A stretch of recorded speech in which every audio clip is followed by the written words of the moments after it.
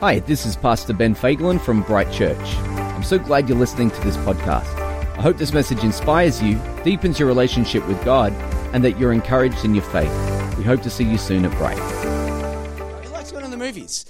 Okay, all right, so we like going to the movies. In fact, our culture loves going to the movies. We love seeing heroes in the movies. And so I thought that I would do a series on a great hero in the Bible, and his name is Samson. And Samson is an incredible hero in the scriptures, and I thought we should just learn a little bit about him. And so we're going to start a series, Samson, Lies, Love, and Lions. And because I believe that we live in a culture that just love heroes. You know, like, hands up if you've seen Avengers Endgame. All right, so a lot of people have seen Avengers Endgame. Great movie, but we love watching our heroes do stuff, you know. But I can tell you this, God has been raising up heroes a lot longer than Marvel, and so he raises up people with powers and abilities, and admittedly, you know, they can't fly, and they don't all have capes and you know, all the rest of it, but we still see heroes in our culture, incredible leaders and heroes in our community. And I think that some of the greatest heroes that you will find around you are people that will never be celebrated publicly.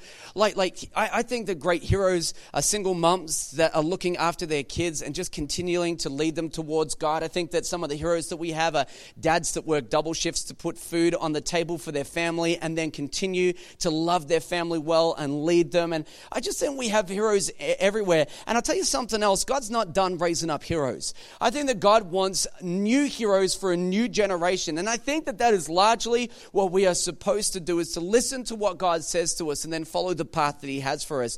And I believe that if we do that God will continue to raise up, you know, just heroes from this generation, from the people that are even within this room. And so I want to start this series, and I'm going to preach a message tonight called Deal With It. And so I want to set the scene for you to understand the story and the background for Samson, because firstly, you're not ready to hear about Samson yet. I know the series is about Samson, but you're not ready to hear about Samson yet. Just look at the person next to you and say, you're not ready for Samson yet. Now look at the other person and on the other side of you and say, you're not ready either. You know, and maybe apologize that you chose the other person first and they are your second choice. But either way, just, you know, the thing is, you're not ready to hear about Samson, because until you understand the background to the story of Samson, you're not going to understand the need for Samson in the Bible. And so I'm going to give you that frame of reference right now. So even if you're a person that never comes to church, you're going to fully understand this stuff. For those of you that wouldn't know, the children of Israel, they were slaves in Egypt for about 400 years. And so God came to them. And if you know the story, he rescued them, and he did it in the most amazing and dramatic way. And he took the children of Israel and he led them through the Red Sea, and the sea parted and they went through, and then the Egyptians began to follow, and then the ocean closed up over them and they got to the other side, and God freed them, God rescued them from slavery. And and then as they were walking around in the land on the other side, they began to complain and grumble, and so God says, I'm having none of it. And so he made them walk around for 40 years until all the people that complained to die off, you know. And so just a little good lesson for you: don't complain, and don't be a whinger, and always, just take your issues to God and see the good things and praise God for your blessings. And and so for 40 years they walked around the desert until they had sort of the people that complained died off, and then a great leader by the name of Joshua took them into the promised land. And when they entered into the promised land, they had a couple of things that they were supposed to do as a nation. They were supposed to, and this sounds a little heavy right now, but it's true in the Bible. They were told that, you're going into the promised land, guys, it's going to be great, but there's already people living there. So you're going to wipe them all out. And this is the thing, I want you to destroy all the nations that are around you, because if you leave some of those nations present and you don't deal with them later on in your future, this is going to become a problem for you. So you need to deal with it up front, and so that was the charge. So Joshua leads the children of Israel into these, the nation, into all these battles, and God Oh man, God did some of the most amazing things and incredible stories of his leadership and how they defeated the nations around them. And so there was this great time of war, and now here they are in the promised land, and it's time for them to enter into a time of peace, you know. And so Joshua makes this epic speech, incredible speech to the children of Israel as they enter into that promised land and as they have now just need to start to settle. And I want to read it to you. It comes out of Joshua chapter 24 verse 14. It says this: "Now therefore fear the Lord and serve him in sincerity," which is, you know, have your heart right and inclined towards him and be honest and transparent that you love him and be sincere about your relationship with him, and in faithfulness. And in faithfulness. I think it's so important that we be faithful in our relationship with God, you know, just in season and out of season. How many of you would understand that God is faithful in every season? You know, we just sang this song tonight, you know, his presence is an open door. You know, you sang that. And so the thing is we need to know is that God's presence is always an open door. God is always ready to be faithful in his relationship with us. But you know, I've discovered something, that even though his presence is always an open door, ours isn't. Like sometimes if anyone's going to be unfaithful in this relationship between us and God, it's never going to be him. It's always going to be us. And it's funny to me how in seasons of war, let me explain, in seasons of battle where you're facing stuff and things are difficult for you and you have challenges in your life, that in the difficult seasons that you can cultivate a deep and intimate relationship with God, where you love him and you're focused on him and you pray on a regular basis, you know. And I think that the thing that we need to learn is not just to do life with God when everything's going wrong and we desperately need him. And since we desperately need him, we're spending all of this time with him. But if we could move beyond that, and in the season of peace, you know, when everything is going well and you have got the dream job and your relationships are going well and all of that, when everything's going well, will you have the same level of relationship with God then as when everything's going wrong? And I think we need to be faithful no matter what the season. I mentioned this to you because the nation of Israel are coming out of a season of war and into a season of peace. And Joshua is talking about being faithful and sincere. He goes on and he says, "Put away the gods that your fathers served beyond the river and in Egypt, and serve the Lord. And if it is evil in your eyes to serve the Lord, choose this day whom you will serve, whether the gods of your fathers served in the region beyond the river, or the gods of the Amorites in whose land you dwell. But as for me and my house, we will serve the Lord." Oh, I love that. I love that because, you know, it's just bold. Like imagine facing down to all of Israel. Like we're talking like millions of people. And you say, do whatever you want, but my family and I, we're going to worship God. I love that. It says in verse 16, "Then the people answered, 'Far be it from us that we should forsake the Lord to serve other gods. For it is the Lord our God who brought us and our fathers up from the land of Egypt, out of the house of slavery, and who did those great signs in our sight, and preserved us in all the way that we went, and among all the peoples through whom we passed. And the Lord drove out before us all the peoples of the Amorites who lived in the land. Therefore,'" and this is their heart, "they say, 'We also will serve the Lord, for he is our God.'" And so Joshua says to them, you are not able to serve the Lord your God. You're not able to serve him. You're not able to do it. Do you want to serve him? We do. Well, you can't. You know, that's what Joshua is saying. You're not able to serve the Lord, for he is a holy God. He is a jealous God. He will not forgive your transgressions or your sins. I think it's important for us to note at this point that this is at a point in biblical history where Jesus has not yet come. And since we now live in a completely different era where people's sins would be held against them, I love the New Testament. I love the gospel of Jesus, which is that if you put your faith and trust in him, your sins will be hung on the cross because of the sacrifice that Christ did on the cross. So we don't live like that anymore. If you need your sins to be forgiven, God will forgive you. But at this point, he says they're going to stick to you. And he says in verse 20, if you forsake the Lord and serve foreign gods, then he will turn and do you harm and consume you after having do you good. And the people said to Joshua, no, but we will serve the Lord.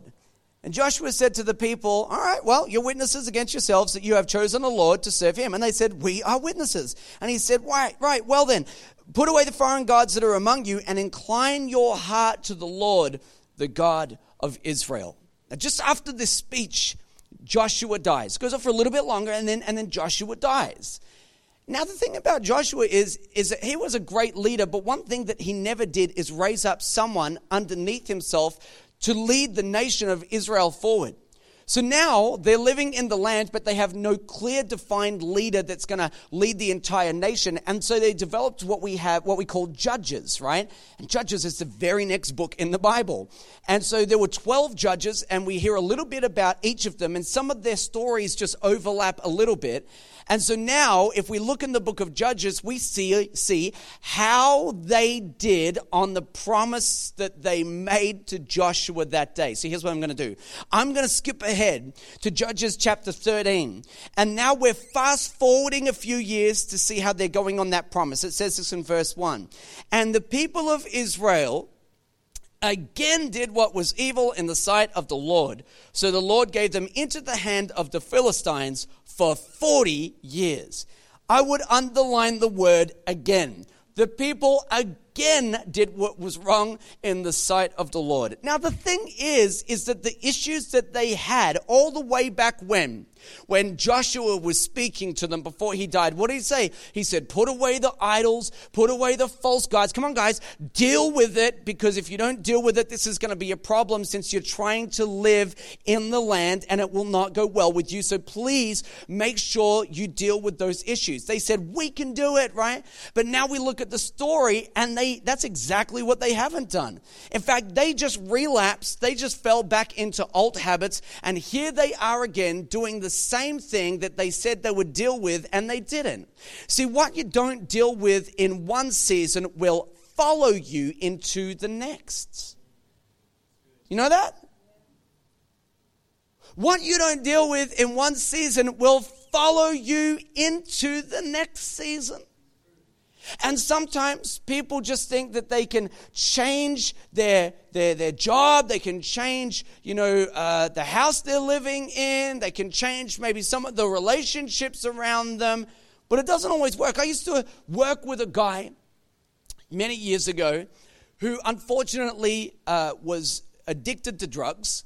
And because a lot of people knew who he was in the area that he lived, he found it hard to move outside of his addiction. So one day he said to me, hey, you know what I'm going to do? He said, I'm leaving my job. I'm quitting everything that I've done here. I'm going to pack up my life, and I'm moving from Melbourne. I'm going to move to Perth. I'm going to start fresh, clean slate, and all the issues that I've had here, they won't be an issue for me there. But then I found out just a few months later that the same issues that he had here were the same issues that he had there. And do you know what the problem was? The problem wasn't the geography. The problem wasn't the city.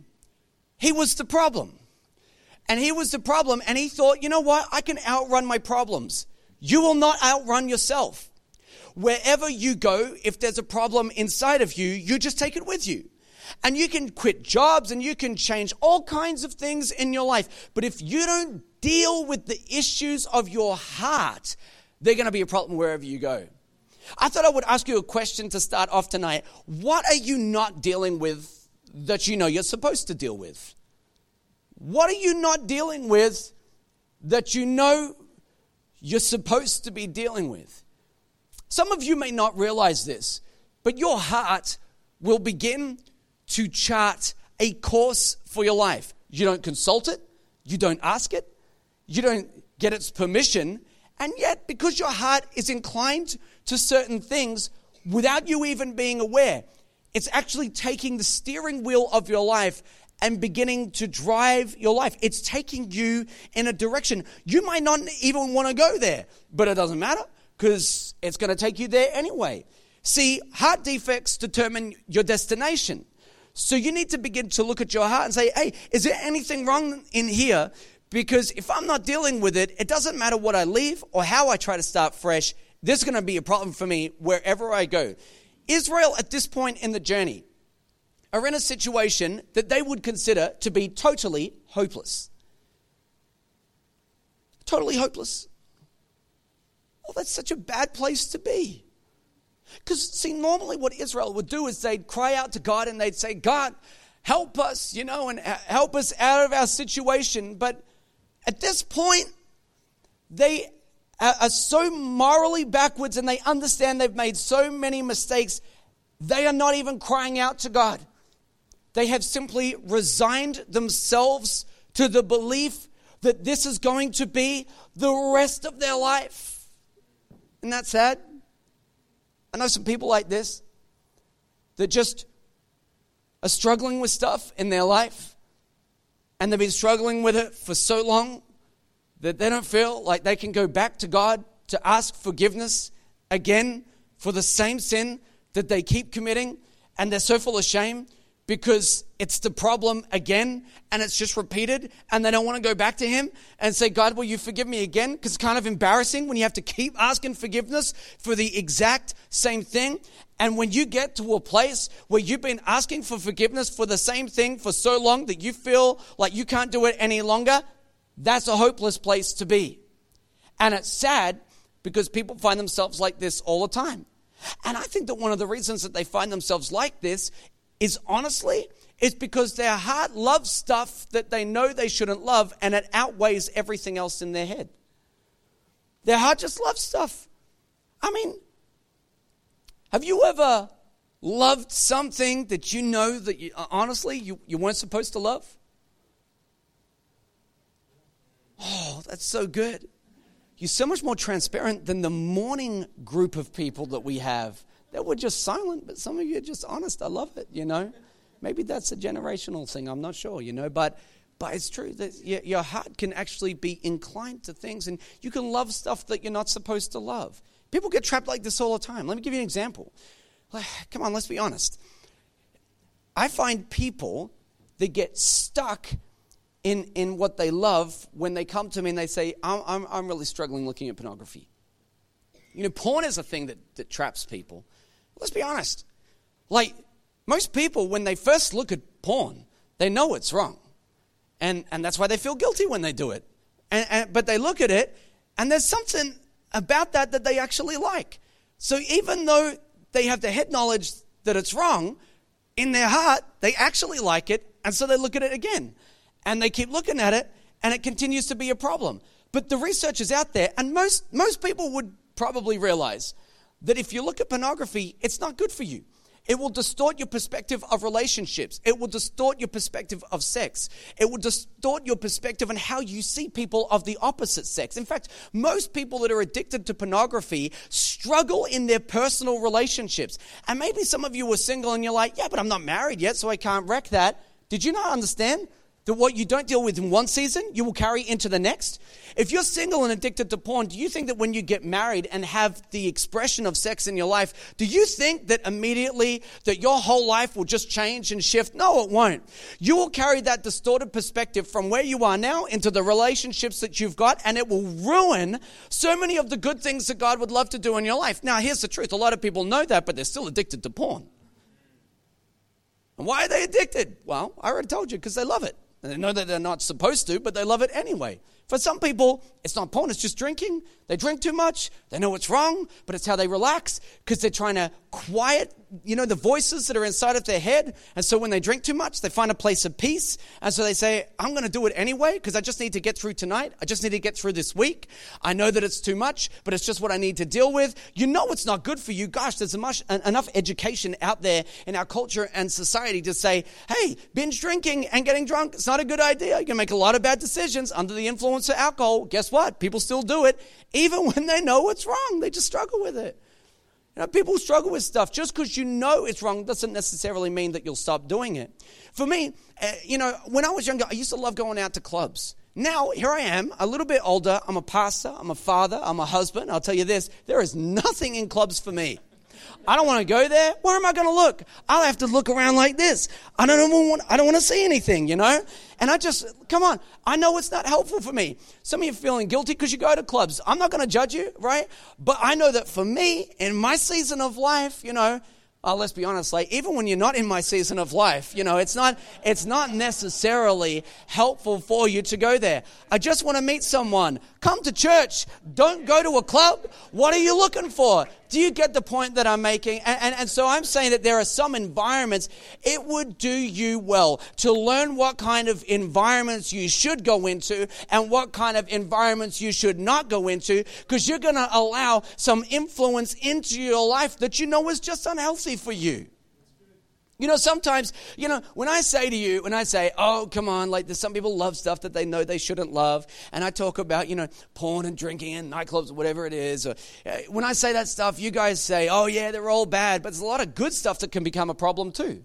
Like, I don't necessarily think that social media is bad unless you're addicted to it and you're being socially lazy and you're not connecting with people around you because it's easier to disappear into your phone, and so you don't want to talk to people. Now you don't have great relationships around you because you're disappearing into the world that's online, and you feel like you're connected, but you're not. The next time you get sick, no one's going to call you. Do you understand that I'm saying that there are all kinds of things that your heart can just get inclined to, and you can love it more than you should?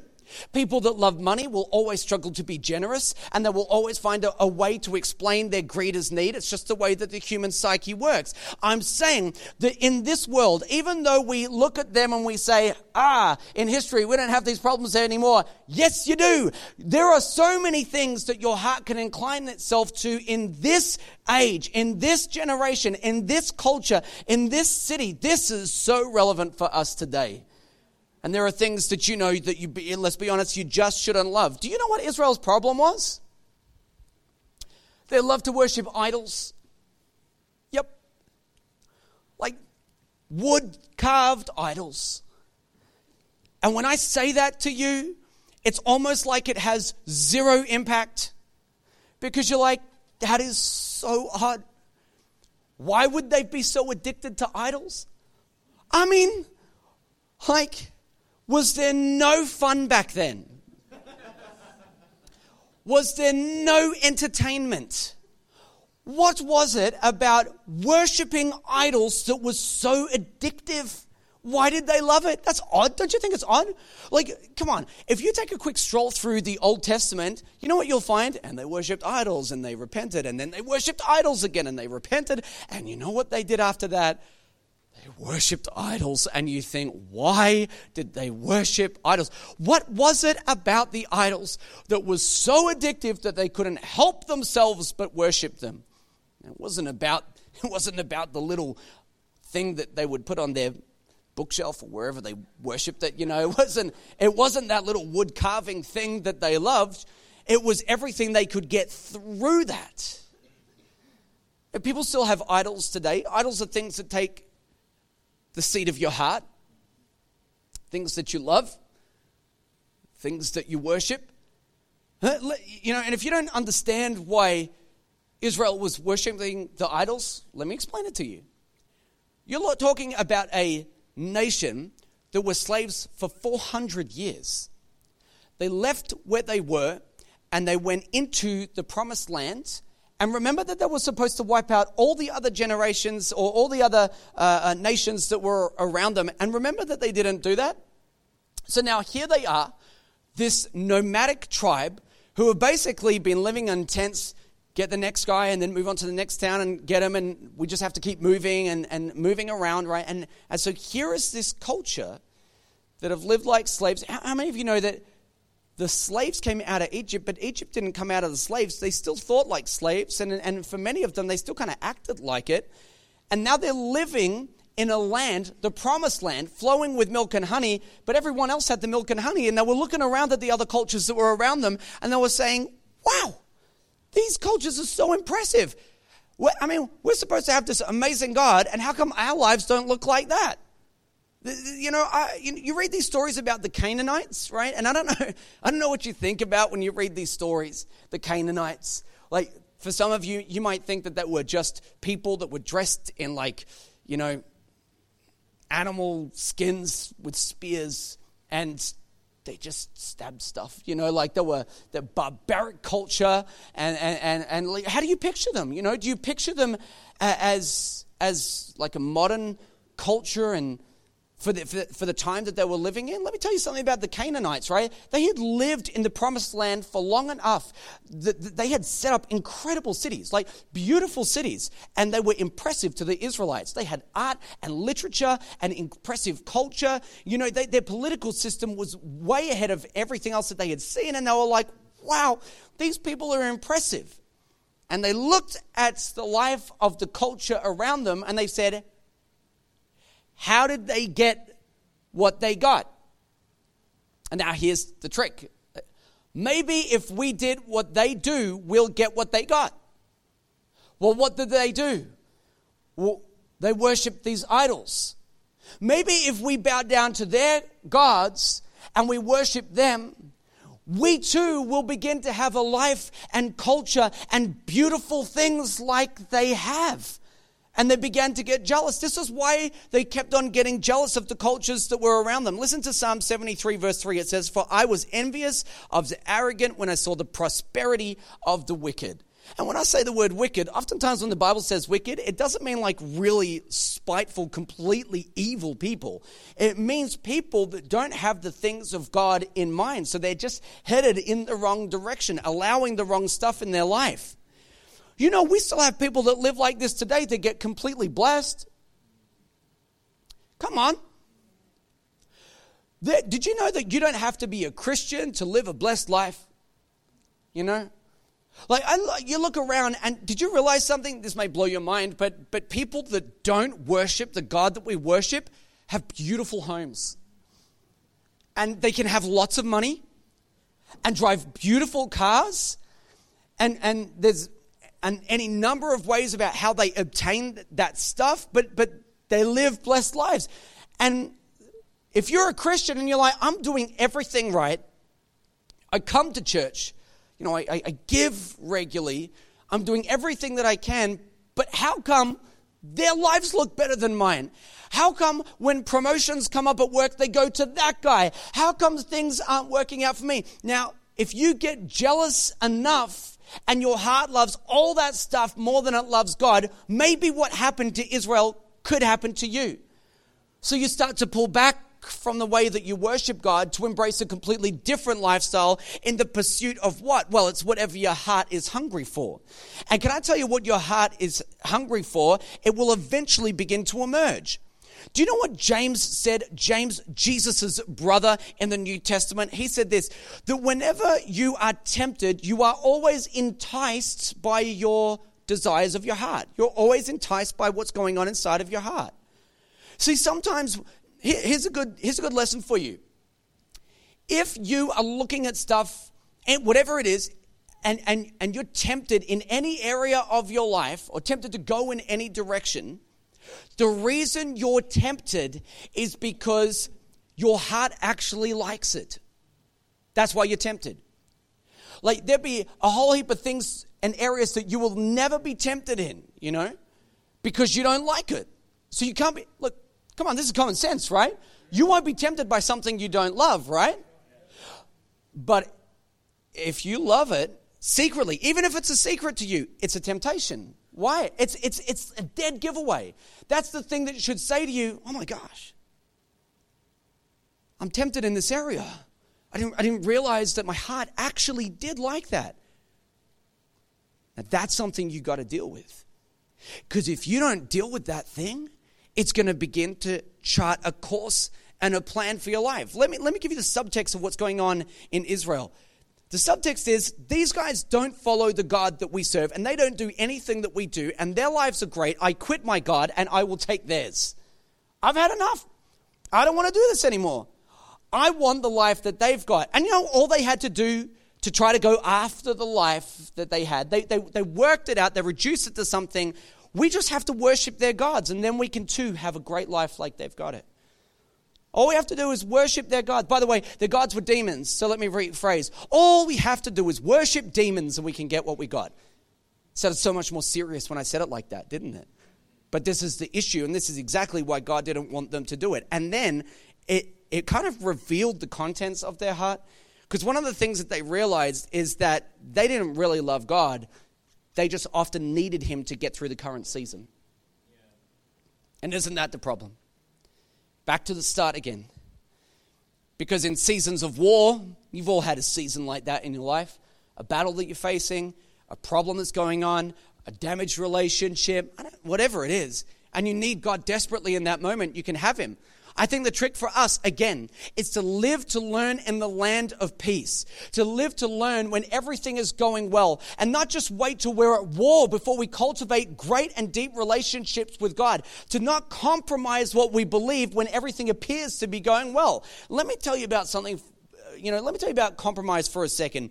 Compromise is a killer because it's hard to see. And it's hard to see because it works in increments. It's little by little. Just a little bit of compromise here. Just a little bit of compromise there. And you start to move out from where you know that you should be. In other words, it's progressive.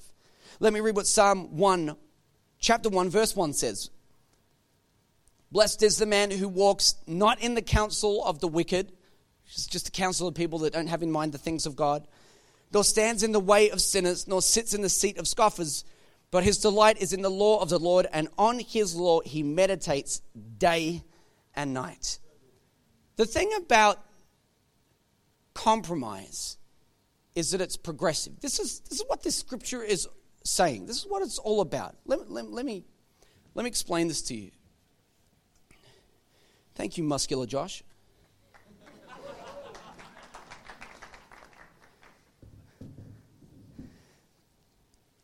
Oftentimes, when people move away from a relationship with God, it doesn't happen in one big moment. It just happens in little bits. And so what happens? Well, sometimes what happens is people just start to take the counsel of the wicked, and they're walking with them. Don't walk in the counsel of the wicked. Walking, I'm still moving, and I haven't settled, but I'm moving and I'm walking and I'm listening to the voices and opinions of people. Hey, do you know this, right? That if you're looking for confirmation on any opinion that you want, you know that you'll always be able to go and find it. Like, if there is some area of your life that feels like it's out of control and you're feeling guilty, you know that you could call someone up that's going to tell you it's fine. You know where to get the counsel that you need to alleviate the guilt of your heart. Do you know that, right? You just need to find someone that's also lost a moral compass and they say, you're great. And then you can do that. And if you were feeling guilty about some sin in your life and you didn't want to deal with it, you could deal with it multiple ways. You could take it to God, but the other thing you could do is just take the counsel of the wicked, and they say, that's not a problem. Don't worry about that. Just keep going. You take enough of that counsel, and then you start to stand in the way of sinners. And when the Bible says stand in the way of sinners, what it's not saying is you're not standing in their way like, sinners, don't go there. That's not what it says. That's not what it means, right? It's saying, when the Bible says in the way, it often means the path. Hey, don't take the same path as sinners take. In other words, don't take the same path as people that are not morally virtuous, that don't love God and are going in a certain direction. And it says, don't stand in the path. And you know what's really sad is that eventually people end up becoming so comfortable in stuff that they know they shouldn't be comfortable in, that they just take a seat. And they say, I'm not moving from here. This is where I'm going to stay. I'm sitting in the seat of scoffers. I don't care. I've gone as far as I want to go. I've taken the counsel that I want that only is going to reaffirm me in the wrong choices that I've made, but it's going to make me feel better about myself. And I've compromised to a point that I'm now comfortable. You have to be so careful about compromising what you believe and then becoming comfortable in it. This is a bad place to be. To have compromised to the point that you've lost your moral compass and you're so comfortable in it, you say, I'm fine here. And being comfortable here That's bad news. I don't think that this is God's plan for anyone, to come to a place where you can be comfortable about being so far from the presence of God or even anything that he says. You have to be careful about compromise. See, the thing is that if you're comfortable in compromise, you will just move away from God and you'll end up living a life that traps you. I've seen people trap themselves in the life that they love and it didn't work out to be what they wanted. They loved things they knew they shouldn't love, and the things that they love eventually became their trap. It eventually became something that began to ensnare them. It just was no good for them. When I read the stories that we're reading here today, I read these stories about these Canaanites. That to communicate with these people, to trade with them, to make friends with them, right? That would be to take the counsel of the enemy. In fact, at this point right now, Israel, they're so comfortable in their relationship with the Canaanites that they were supposed to wipe out. Remember that they're so comfortable, they've actually began to sit. And things haven't worked out the way that they wanted them to work out. And now they're trapped. And they're so trapped they don't even feel like they can call out to God anymore. That is a place they shouldn't be. The Canaanites were their enemies, right? And now they're friends with them. They're friends with the people that they were supposed to be at war with. That should have been like a warning signal to them immediately. Oh, we probably shouldn't be friends with the people that we were supposed to wipe out. You know, that should have been a signal to them. Listen to this. If you have to move moral boundaries to make friends, you're making a mistake. You get that? If you have to move moral boundaries to make friends, you're making a mistake. You know, when I was in high school, I saw this happen all the time. If people wanted to break into the A group, they just move more moral boundaries. And the more moral boundaries I don't know why moving moral boundaries makes you cooler, but it does for some reason in this weird backwards culture that we have, you know?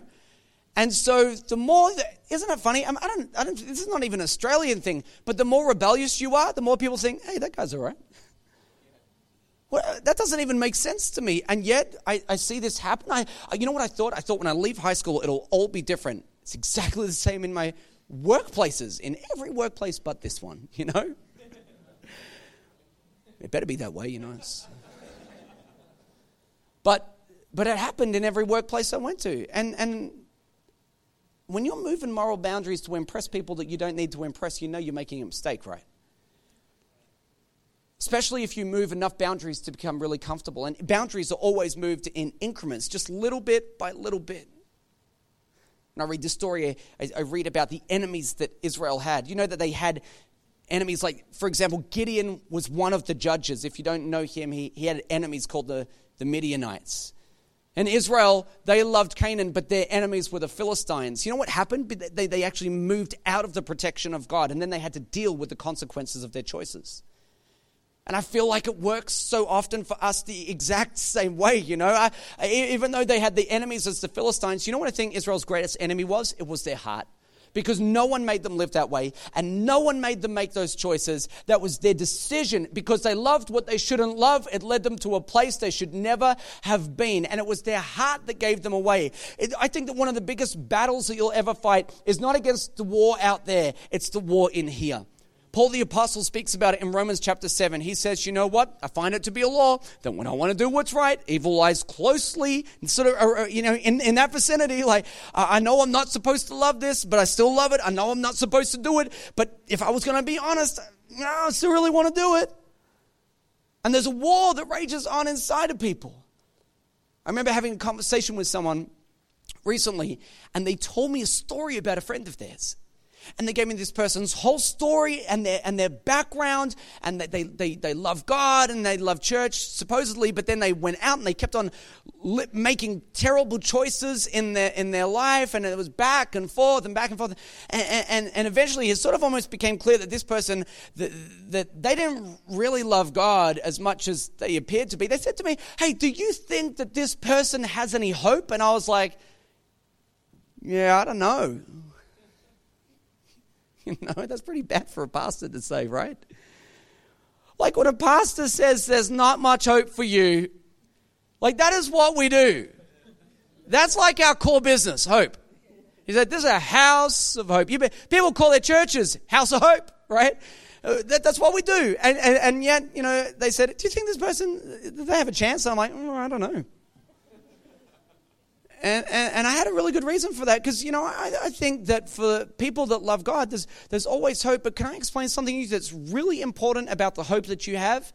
Your hope is tied to your repentance. Oh, that felt so heavy. Your hope is tied to your repentance.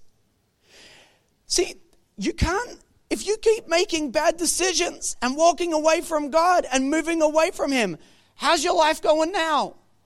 And you call out, God, help me. And you keep going the direction that you're going to be forever calling out to God. Lord, help me, right? And you know what you need to do?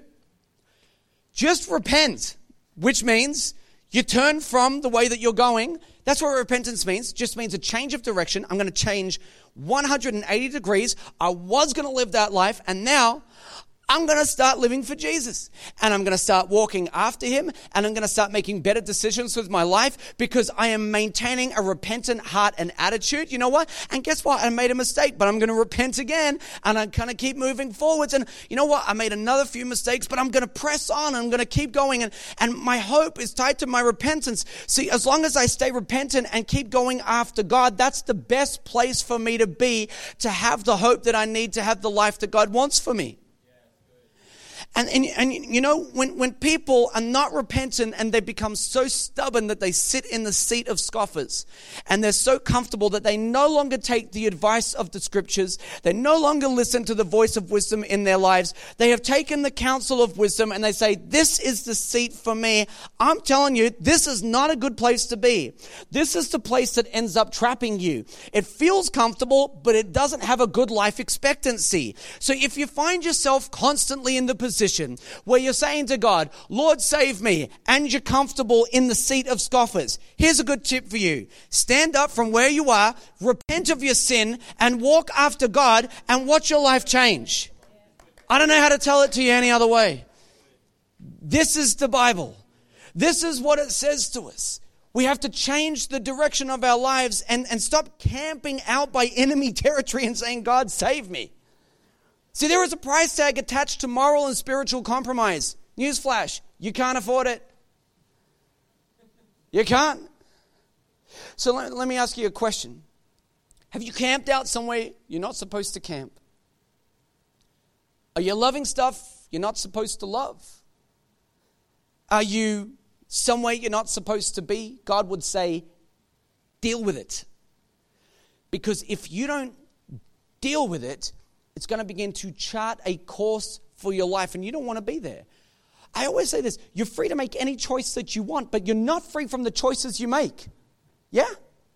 So tonight, you can make any choice that you want, but you could go out of here and make a choice that would have consequences.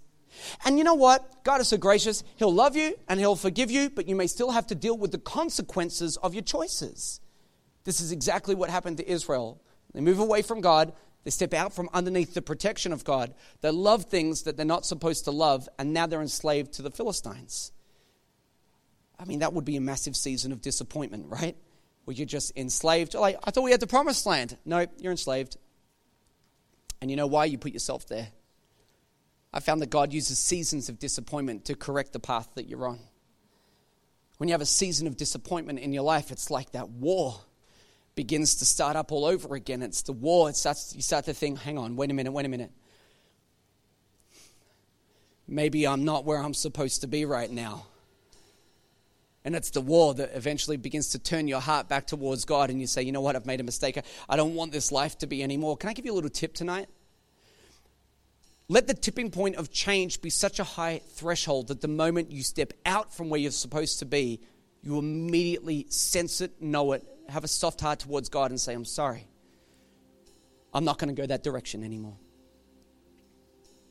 I'm not going to develop a hard heart towards you. I don't want that to be my life. I don't want that to be my future. If you harden your heart and you keep walking away from God, you're going to find yourself in a hopeless situation. But you know the thing about God is that the truth is that no situation is ever totally hopeless, because God is always gracious. And so the scripture that we read in Judges chapter 13 tells us a story about a couple that God chooses. This couple, which are Samson's parents, at this point, they're barren. They can't have children. There's no fruit in their life. They want to have children, but their situation is hopeless. You know what they've done? They have resigned themselves to a place where they thought, there is no hope for us. This is exactly where Israel find themselves. This couple, they represent Israel. There's no hope for us. I don't think we're ever going to have the stuff that we want. I don't know if we're ever going to have children. Israel says, I don't know if we're ever going to be free. I don't think that we can. But God decides to speak into this hopeless situation and take what was bleak and hopeless and never going to bear fruit, and he decides that he's going to change it. And you know the thing about God is that when he helps you, it's not because you're awesome, it's because he is. When he helps you, it's not because he sees so much value in you that he says, I got to help this guy. He's so great. This girl, oh wow, she's going to be amazing. He helps you on his value. It's because of him. It's because of who he is. That's why he helps you, because he is a great and powerful and loving God who wants nothing but good things for you and grace in your life. And so it says in chapter 13 and verse 2, there was a certain man of Zorah who was the tribe of the Danites, whose name was Manoah, not Moama. And it sounds like that, but it's not. It's Manoah. And it says he and his wife were barren and they had no children. And the angel of the Lord appeared to the woman and said to her, behold, you are barren and have not borne children, but you shall conceive and bear a son. That situation, up until God spoke into it, was totally hopeless. This is what you need to know about God. No situation with him is hopeless. If you have a heart that's towards him, you can walk away from him, and that's your choice. You can do whatever you want. But if you have a soft heart towards God and you say, no, I'm after you. I want you. I'm hungry for you. I want your presence in my life. Your situation will never be hopeless. See, this is why we say that the gospel is good news. That's why the Bible is good news to people, because God always wants to help people that cannot help themselves. That's what the Bible's all about. You know what it says in John 3:16? The God so loved the world. You know what? He didn't love the world because they were great. He loved the world because he was great. For God so loved the world in the middle of their hopelessness and imperfect lives and sin and problems and situation, that in that current state it says that while we were in fact enemies of God, that God so loved the world that he sent his only begotten Son, and whoever believes in him will not perish but have eternal life. For Jesus was not sent into the world to condemn the world, but in order that the world would be saved by him. He came to save. That's why the gospel is good news. And it's got nothing to do with how good you are and everything to do with how good he is. But you can position yourself for the good things in this life by saying, God, I choose you. I'm not walking this way anymore. I'm going to turn. I'm after you. I love you. I want you in my life. Can I help you to understand this very important truth tonight? That God loved you in your most unlovable moment. And you think about the thing that you feel most guilty about. At that moment, he still loved you. And that's why there's always hope for anyone that says, God, I want to love you back. Why don't you stand to your feet? Hey, thanks for listening to the Bright Weekly podcast. We hope you were encouraged today, and we'd love to see you at one of our services. So to connect further with us, head over to brightchurch.com.